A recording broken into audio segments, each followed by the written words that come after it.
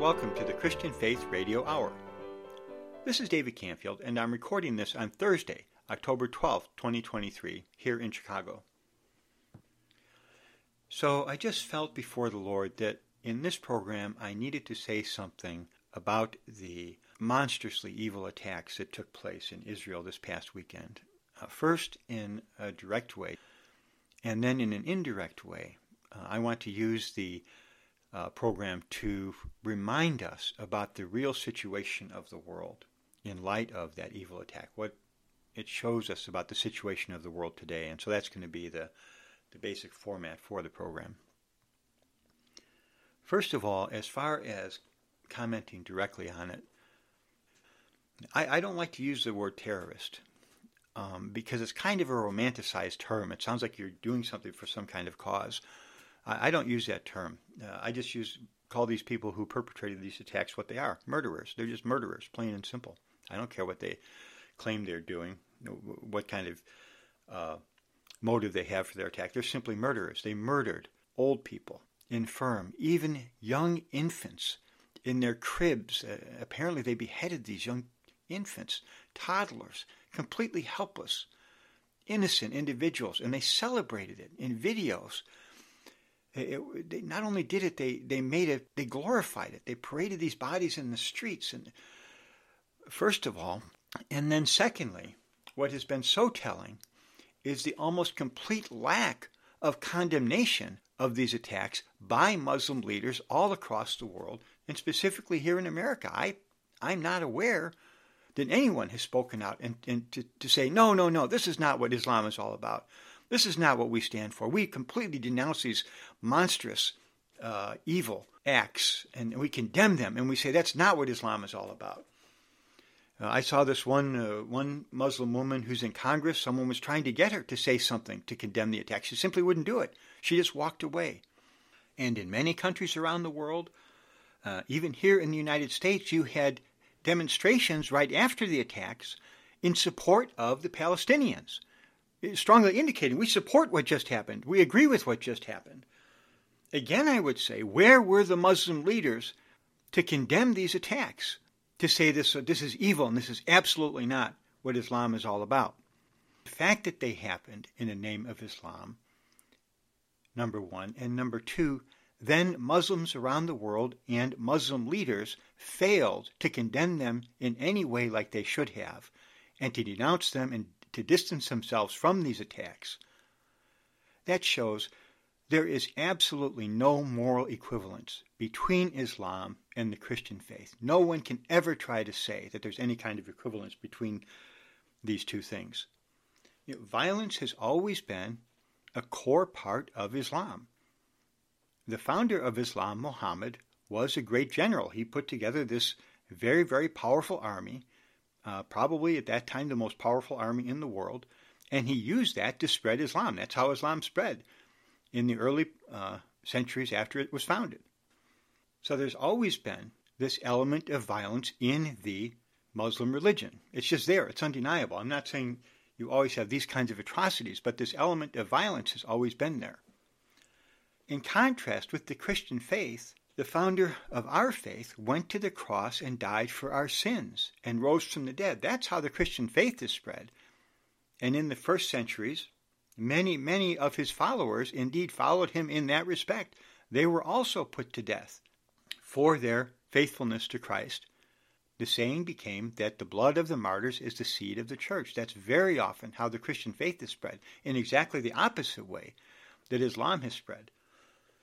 Now, it is true that eventually this religion of Christianity came up, and as a result of that, many people who were involved in Christianity committed heinous acts themselves, supposedly in the name of Christ. During the Crusades, and especially during the religious wars in Europe, these two periods, you had these just awful crimes committed in the name of Christianity.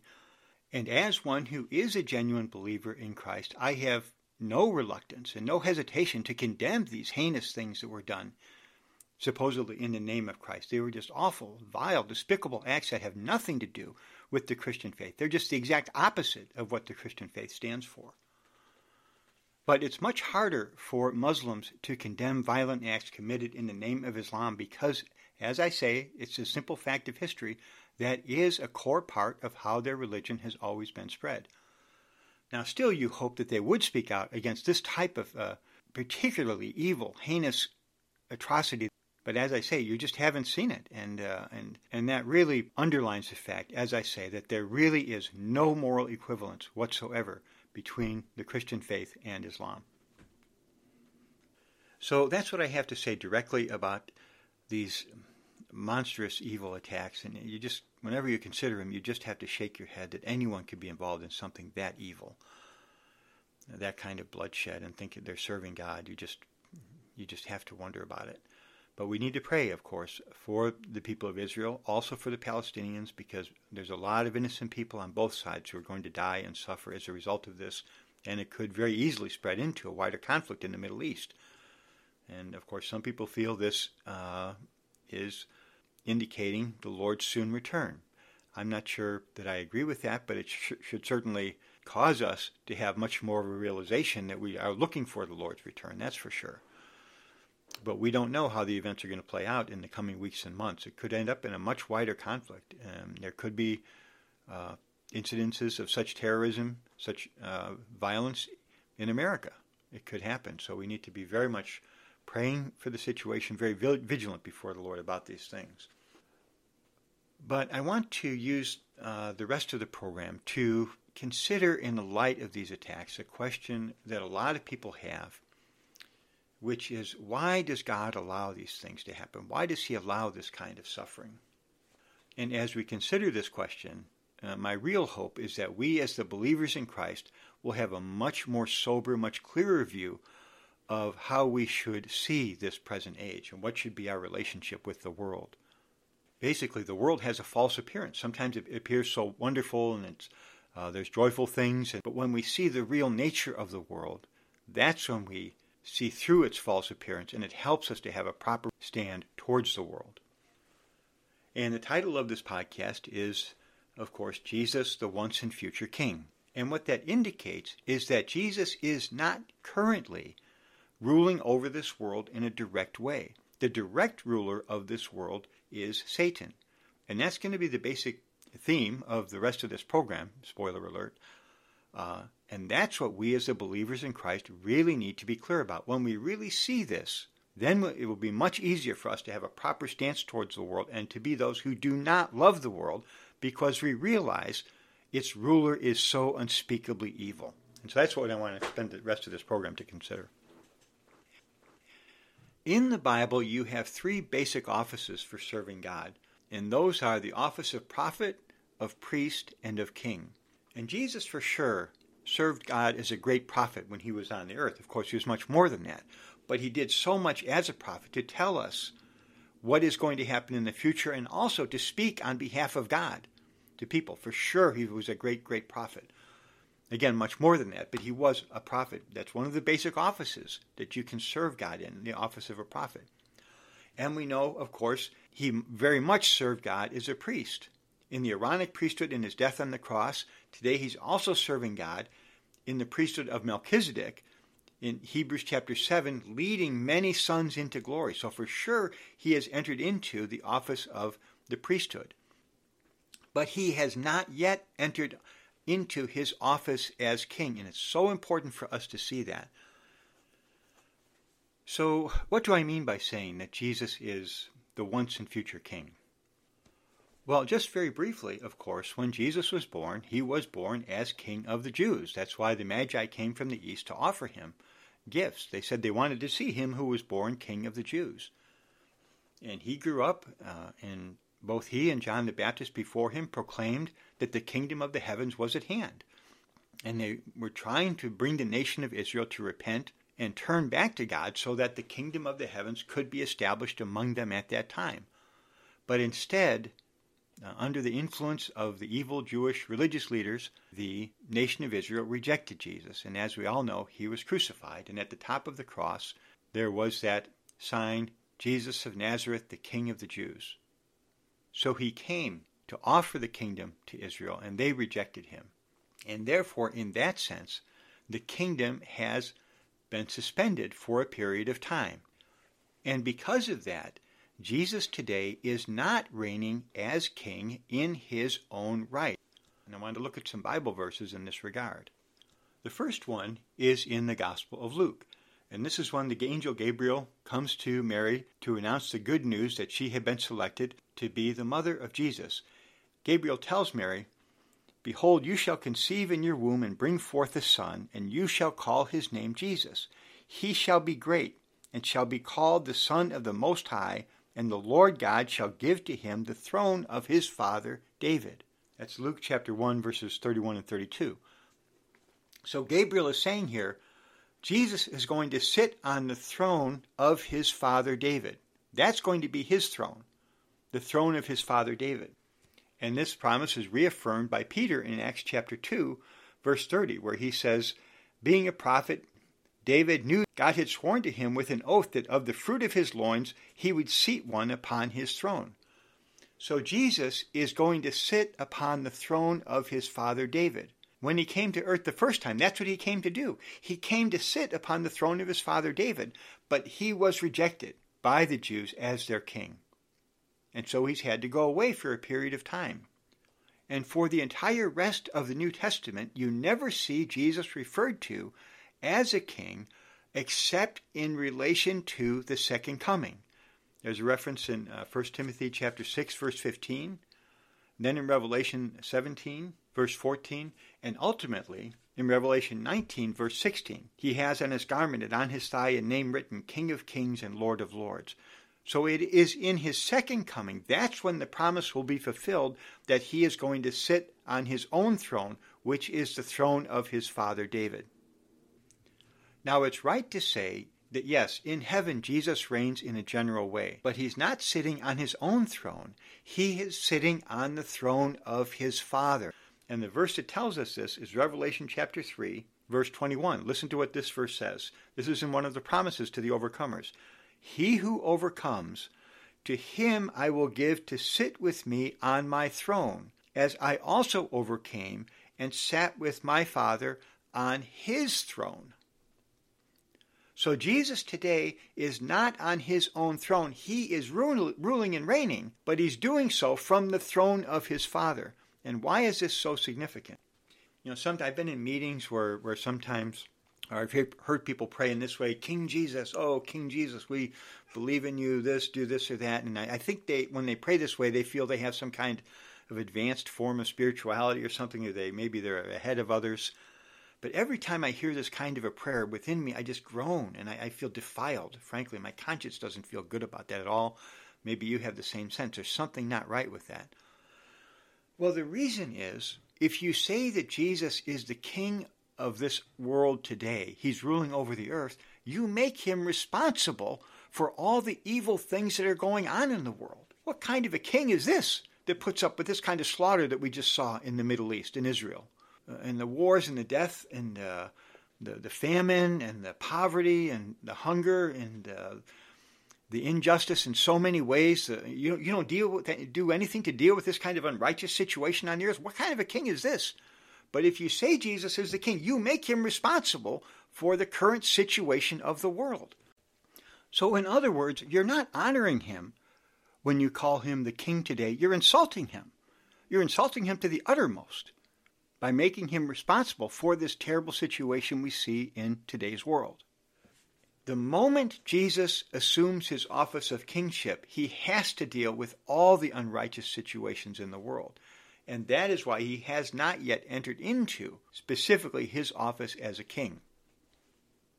Of course, he will do so in the future. And at that time, he will establish immediately absolute righteousness on the earth. But he is not yet directly ruling over this world.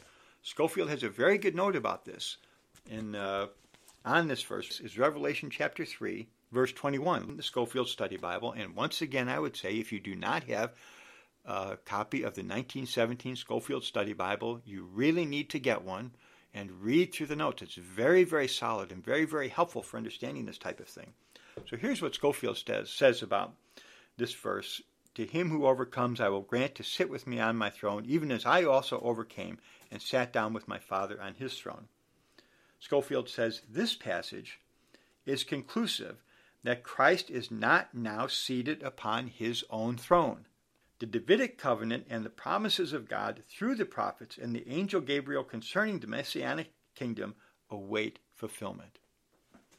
Very, very good statement. And that was very helpful for me to see that a while ago when I read that.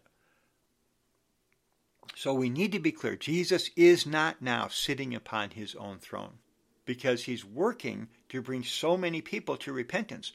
But as soon as he sits upon his throne, he has to put an end to all the unrighteousness that's going on in the world today. Now let's read another verse in this regard, and that's Matthew chapter 25, verse 31. And of course, this is part of the prophecy on Olivet, when the Lord is talking about his return. And this is where he begins to tell about the separation of the sheep and the goats. Matthew 25, verse 31. When the Son of Man comes in his glory, and all the angels with him, then shall he sit upon the throne of his glory. And as it goes on, it says, and the nations will be gathered before him, and he will separate them from one another as a shepherd separates the sheep from the goats. But the key thing I want to see here is, it says, then he will sit on the throne of his glory. This is when the promise will be fulfilled that he is going to sit on the throne of David, his father. So the fact that the Lord says here that then he will sit on the throne means today he is not sitting on that throne. He is not yet sitting on that throne. And again, what you see right away when he sits on that throne, he brings all the nations before him to judgment because he will not tolerate any unrighteousness in his kingdom. So in a very real sense, the fact that Jesus is not sitting on his throne today is a mercy to the inhabitants of the world to give us time to repent and forsake our sins and turn to the Lord. That's why he tolerates the situation today, so he can bring his people to repentance. And when, of course, that process is complete, then he will come and establish his kingdom on the earth and put an end to this present evil age. But if anyone asks you this question, why does God allow such evil in the world today, you can answer along these lines. Because Jesus was rejected as king. We've all rejected, and specifically the nation of Israel rejected Jesus as king. And so he's working to bring people to repentance, and then he will come and establish his kingdom on the earth. And at that time, all these evil things that we see today, those aren't going to be happening then. Then there will be a time of perfect righteousness on the earth. And praise the Lord for that 1,000-year reign. And to be clear, the 1,000-year reign of the millennium, as we've talked about in previous podcasts.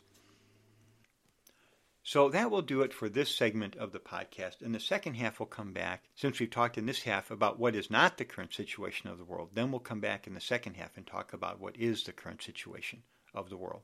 So we will be back with you on the other side of the break. I just want to take a minute to remind the listeners that this program is being produced in connection with my website, which is thechristianfaith.org. I hope you'll visit that. I think there's a number of very useful resources on there to help you with your spiritual growth, with your walk with the Lord, and with your serving of the Lord, and to have a view of what God's purpose is. If you want to subscribe to our e-letter, which we send out a couple times a week, just click on the subscribe link there. And if you'd like to contact us, if you have comments or questions about the program or about the Christian life in general, you can send us a note at notes@thechristianfaith.org.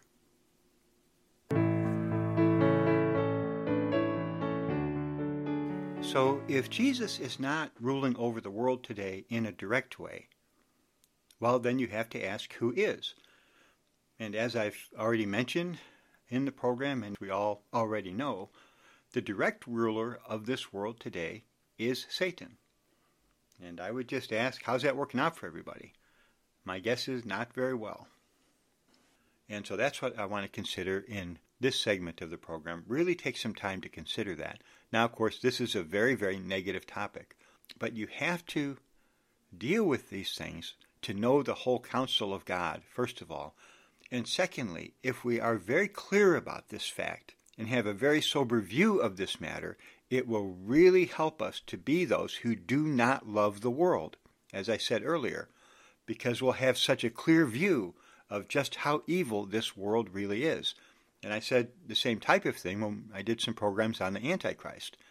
When we see the miserable ending this world is going to have, again, That helps us to realize my future is not in this world. I should not be one who's seeking the good of this age. I should be going out of the world, morally speaking, to follow Christ. But if we think the world's such a lovely place and such a wonderful place and maybe just has some problems here and there, we're not going to do that. We're not going to be those who are really following Christ. It's when we see the world for what it really is, that's when we become the true followers of Christ, who forsake all to follow him, who realize our reward is not in this age. Our reward is going to be with the Lord when he returns. So that's why getting into this topic, even though it is so negative, can be very, very healthy and really be a real protection to us as the believers in Christ. So now I just want to go through some of the verses in the New Testament that really deal with this matter in a very specific way. And the first one is in John chapter 12, verse 31. This is when Jesus, just before he goes to the cross, and he says, "Now is the judgment of this world. Now shall the ruler of this world be cast out." And of course, he is talking about Satan there. He calls him the ruler of this world. But he also says, now this ruler is going to be cast out. And yes, that happened at the cross. In a moral sense, the judgment was pronounced on Satan at the cross. So thank the Lord, the ruler of this world has been cast out. And that's why Jesus, when he appeared to the disciples in resurrection in Matthew 28, he could say, all authority in heaven and on earth has been given to me. Because in a moral sense, the ruler of this world has been cast out. But, and there's a huge but here, the sentence on him has not yet been carried out. Morally, he's been cast out. The judgment has been pronounced, but that judgment has not yet been carried out. That will happen at the Lord's second coming when you look at Revelation chapter 20. Then Satan is bound and cast into the abyss. And then ultimately, of course, he goes to the lake of fire. That's when the sentence will be cast out. And when Satan, practically speaking, will be cast out as the ruler of this world. So morally speaking, yes, it's right to say he has been cast out already. But practically speaking, it has not happened yet. So in a practical sense, he is still the ruler of this world, as Jesus says here. And he says it in a couple of other verses in this section of the Gospel of John too. I'll just read those quickly. One is John 14, verse 30. I will no longer speak much with you, for the ruler of this world is coming, and in me he has nothing. Again, referring to Satan as the ruler of this world, talking about how Satan is going to come and instigate the Jews to put him on the cross. And then the third time, in John 16, verse 11, again, Jesus is speaking about how Satan has been judged, and he says, of judgment for the ruler of this world has been judged. So you see this 3 times in the Gospel of John, that Jesus himself refers to Satan as the ruler of this world. And of course, the fact that Satan is the ruler of this world has a lot of practical implications. At the very beginning of his ministry, Jesus was led by the Spirit into the wilderness to be tempted by the devil. And here's what the devil said to him in Luke chapter 4, verses 5 through 7. The devil took him up and showed him all the kingdoms of the earth in a moment of time. And the devil said to him, all this authority and their glory I shall give to you, for it has been delivered unto me, and I give it to whomever I will. Therefore, if you shall worship before me, it shall all be yours.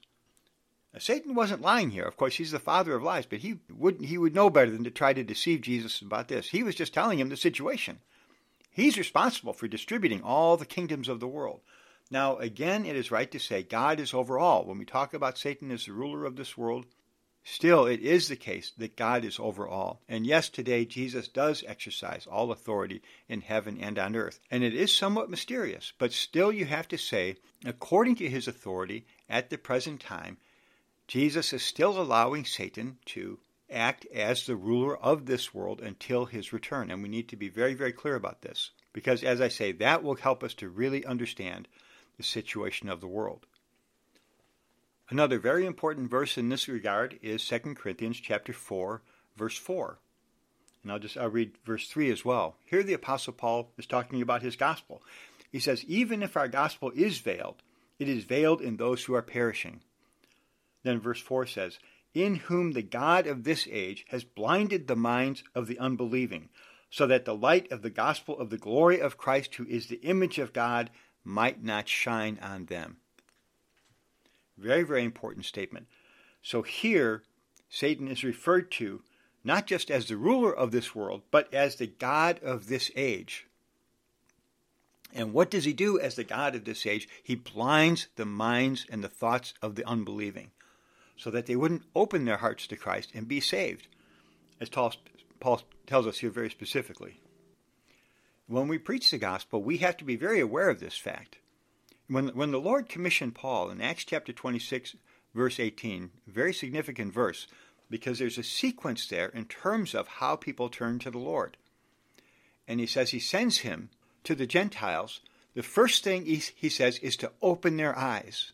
Then secondly, they turn from darkness to light and from the authority of Satan to God. That's really dealing with the God of this age, dealing with all his opposition, all his frustration of the gospel.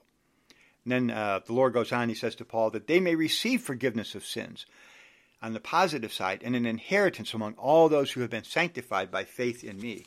So when we preach the gospel, we have to really be exercised to deal with the God of this age and his blinding work that keeps people from believing in Jesus Christ. Whenever someone's living for this age, they're living for the good of this age, for sure they're under the authority of the God of this age, who is Satan. Very, very strong statement here from Paul about who the real God of this age. It's not the living God. It is Satan himself, this evil ruler of the world. And so you can say, these people, these religious fanatics who slaughter people in the name of their religion, and whether it's Islam, sometimes it's Christians, or people at least acting in the name of Christ, whether it's Jews, whether it's Buddhists, anytime you have these religious fanatics who do these unspeakably evil things in the name of their religion, they really are, in a sense, you could say they are serving God, but it's not the God that they think. It's not the living God. It's the God of this age who is instigating these evil acts because according to his evil nature, as we read in John 8:44, he was a liar and a murderer from the beginning. He deceives people with his lies and he instigates them to carry out these types of terrible murders. It's very interesting. A lot of people don't realize, according to the Bible, the very first murder ever committed in the history of mankind was committed in the name of religion. Have you ever thought about that? That was Cain and his offering. He had a kind of religious offering to God, but God wouldn't accept his offering. He wouldn't look upon it, it says, and so Cain became angry. And what did he do? He went out and killed and murdered his own brother whose offering God had accepted. And this is a picture of how God's genuine people on the earth have always been persecuted and indeed murdered by the religious people. Very, very telling picture. Again, the very first murder ever committed in the history of mankind was committed in the name of religion. And in some ways, religion is good. It teaches people to be moral sometimes and to do good things and to do good works. But quite often it also has the effect of turning people into fanatics because they're convinced they're on a mission from God. And how dare you oppose what they want to do? How dare you do that? God has told them to do this or that. And they become quite fanatical, and then they can do any kind of evil thing and justify it in their own mind because they think it's what God wants them to do. Well, again, yes, that's right. Just not the God that they think. It's, again, the God of this age. Very, very sober thought. Lord, have mercy upon us, and Lord, protect us ever from becoming religious ourselves, even to turn Christianity into a religion, because then it's also possible to become something quite evil. Lord, save us. Another verse to look at in this regard is in John's first epistle. In 1 John chapter 5, not his gospel, but his epistle, 1 John chapter 5, verse 19, John says this, "We know that we are of God, and the whole world lies in the evil one." And I have to say, that verse never impressed me so much as it has in the last few days. I didn't understand why he puts these two statements together. On the one hand, we are of God, and on the other, the whole world lies in the evil one. Well, what John is saying here is that we, as the believers in Christ, are living in a world system that is completely in Satan's hands. That is simply the nature of the world in which we live. And so we shouldn't be surprised if we're hated and mocked and despised by the world. As the Lord told the disciples in in the Gospel of John very shortly before he was betrayed. He said, if the world hates you, know that it hated me before it hated you. That's just our path as believers in Christ. This is the kind of life we should expect, a life of not being welcomed and received. In America, of course, yes, it's a little different because this country has always been more welcoming of Christians. That may be changing now. And it's for sure the Bible indicates, you see indications such as in Matthew 24, that as we get closer to the end of the age, the hostility towards Christians all throughout the world is going to increase. So it has been a little different in this country, but that may be changing. We'll see. We don't know what the future holds. But in principle, we need to realize, even if we're in a country that is somewhat more accepting of Christians, the world as a whole does lie in the evil one. It simply is his kingdom, and we need to be very, very clear and very, very sober about that. And again, I understand this is a negative word. It's not an easy word to hear, but hopefully it will give us a clear view of what our stand toward the world really should be. Now, there's one more verse that I want to read in this regard, and that's in Ephesians chapter 2, verse 2. But because this is such a negative subject, I'm going to read this whole section in Ephesians 2, verses 1 to 10, because that's such a wonderful presentation of the gospel and of how we've been saved. And then I'll come back to verse 2. Ephesians chapter 2, verses 1 to 10. And you, being dead in your offenses and sins, in which you once walked according to the age of this world, according to the ruler of the authority of the air, the Spirit who now is working in the sons of disobedience, among whom we also once conducted ourselves in the lusts of our flesh, doing the will of the flesh and of the thoughts, and were by nature children of wrath, even as the rest. But God, being rich in mercy, because of his great love with which he loved us, even when we were dead in offenses, made us alive together with Christ. By grace you have been saved, and raised us up together with him, and seated us together with him in the heavenly places in Christ Jesus, that in the ages to come he might display the surpassing riches of his grace and kindness toward us in Christ Jesus. For by grace you have been saved, through faith, and this not of yourselves. It is the gift of God, not of works, that no one should boast. For we are his workmanship, created in Christ Jesus for good works, which God prepared beforehand that we would walk in them. Praise the Lord for that. What a wonderful salvation we have in Christ, saints. You just read this passage. My goodness, we were dead in our offenses and sins. We walked according to the age of this world under the authority of the ruler of the air. We conducted ourselves in the same way, but God was so rich in his mercy. Even when we were dead in our offenses and in our sins, he saved us by his grace. Praise the Lord for that, saints. And raised us up together with Christ, so that now we're seated with him in the heavenlies as his workmanship, created in Christ Jesus to do good works. Praise the Lord, saints, for this salvation. Just a wonderful, wonderful passage of the Scripture. But to appreciate this salvation, we have to realize just how far away we were from God. We were dead in our offenses and sins, and walking in these things according to the age of this world. And here's the verse that applies to the topic we're on in this podcast. According to the ruler of the authority of the air. That's Ephesians chapter 2, verse 2. The Spirit who now is working in the sons of disobedience. So Satan, he's the god of this age. He's the ruler of this world. He's also the ruler of the authority of the air. Now that refers to the fallen angels he has under his dominion, whom he uses to rule over the world today in a hidden, evil, spiritual way, and through them to rule over the kings of the earth. He is the ruler of the authority of the air, and this one is also the Spirit who is now working in the sons of disobedience, all those who refuse to believe in the gospel of Jesus Christ. That's the Spirit that is at work in the world today. It's not just that people are evil in themselves. There is an evil spirit very often that is instigating people to do things like blow up buildings or slaughter innocent children and think they're serving God when they do it. This kind of spirit is the spirit that is working in the sons of disobedience. But we're not in a position to condemn anybody, because Paul makes it very clear here in verse 3, among whom we also once conducted ourselves. We were exactly in that same boat, but God, by his mercy, reached down, saints, and saved you and saved me. Praise the Lord, to make us trophies of his grace, to pull us out of this fallen, evil world situation. It's only by his grace we could be saved, and thank the Lord we have been saved. But that's the world in which we live, this world that is under the ruler of the authority of the air outwardly, and inwardly is often instigated by that same spirit of disobedience, that same spirit of hatred toward God. That's the nature of the world in which we live, and that's what was manifested this past weekend in these attacks on the nation of Israel. And in many other places, many other times, we've seen this same spirit causing so many evil things and conflicts and terrible, terrible things all throughout the world. That's the nature of the world in which we live.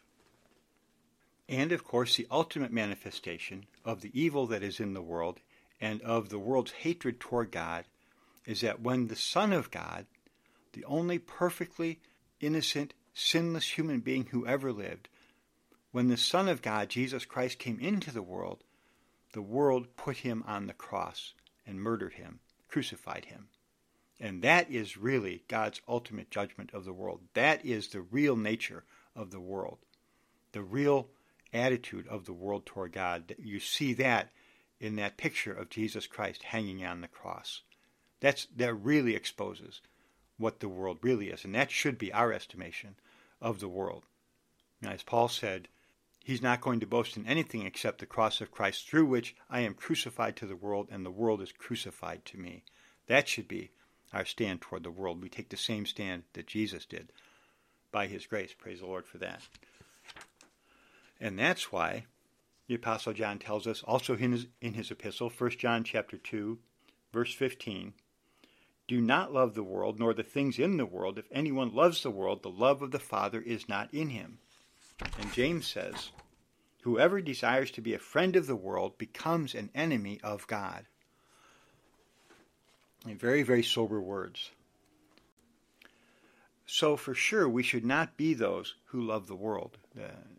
And it's when we see the world for what it is, that's what helps us to be those, practically speaking, who do not love the world. You know, when God wanted to get the children of Israel out of Egypt, he sent the plagues to expose to them what Egypt really was, as far as he was concerned. And that helped to prepare them to make their exodus out of the land of Egypt. They didn't want to be in a place like that any longer, because they saw Egypt for what it really was. And in the same way, when we see the world for what it really is, then we're not going to have any problem with loving the world. Now, I want to add here, I can't tell you what it means to not love the world, at least not in a specific way. When John talks about the world, he says this, all that is in the world, the lust of the flesh and the lust of the eyes and the pride of life is not of the Father, but is of the world. So he doesn't specifically say the world is cars, the world is having a nice house, the world is having a good career and making a lot of money. He doesn't define the world, the things in the world, in that way. He talks about things that are more inward, things that are in our being, the lust of the flesh and the lust of the eyes and the pride of life. We have to deal with these things inwardly to be those who do not love the world. Now, it will involve some dealing with outward things for sure, but that's harder to define. There's no set rules in that regard, and I couldn't give you any set of rules. When people try to do that, it becomes asceticism, and it's really not helpful. There needs to be an inward dealing to make us those who do not love the world and who are not involved in these things, in these three things that John mentions here. Then we will be those who don't love the world. But what I can do today in this podcast, what I'm trying to do is help you to see the world for what it is. And that should be very, very helpful in causing us to be those who do not love the world. Well, I do want to end on a positive note because we've been dealing with such a negative topic. Also in his epistle, 1 John chapter 4, verse 4, the Apostle John tells us, you are of God, little children, and have overcome them, for greater is he who is in you than he who is in the world. Praise the Lord for that, saints. We have one in us who is greater than the one who is in the world, who can defeat all the power of the enemy and bring us through safely to reign with Christ when he returns. Now, as I said earlier in the podcast, Jesus came as the king. He was rejected by the Jews. And so that kingdom, in terms of its outward manifestation, has been suspended for a time.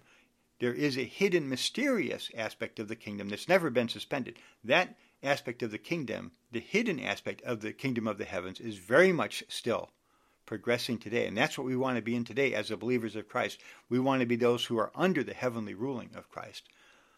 But a day is coming when it's not going to be hidden anymore. A day is coming, praise the Lord, saints, when the Lord, the heavenly King, will come to take possession of the earth. And that's what we look forward to. That's our hope, saints. That's our hope. And I just want to conclude by giving you a preview of what I expect will be the next episode of this podcast, which is I want to stress in this next episode, God's goal today is to reclaim the earth. It's not about going to heaven. He's not trying to get us to go to heaven. He wants to come down to the earth. That's what you see all throughout the New Testament. And at the end of the New Testament, you have the New Jerusalem coming down out of heaven from God to the earth. That's going to be, as the Lord allows, the topic of the next program. And praise the Lord, saints, that's going to happen. That's how this age, this world is going to end. When Satan, as the ruler of this world, is finally and ultimately cast out, first into the abyss and then into the lake of fire, then the New Jerusalem comes down out of heaven from God, and there is perfect peace and harmony all throughout the world, just as God has always intended. That's our hope, saints. And when we see that on the positive side, once we've seen on the negative side just how evil this present age really is, then we will be those who really forsake all to follow Christ and stand with him for his kingdom on the earth today. May the Lord make it so. Amen.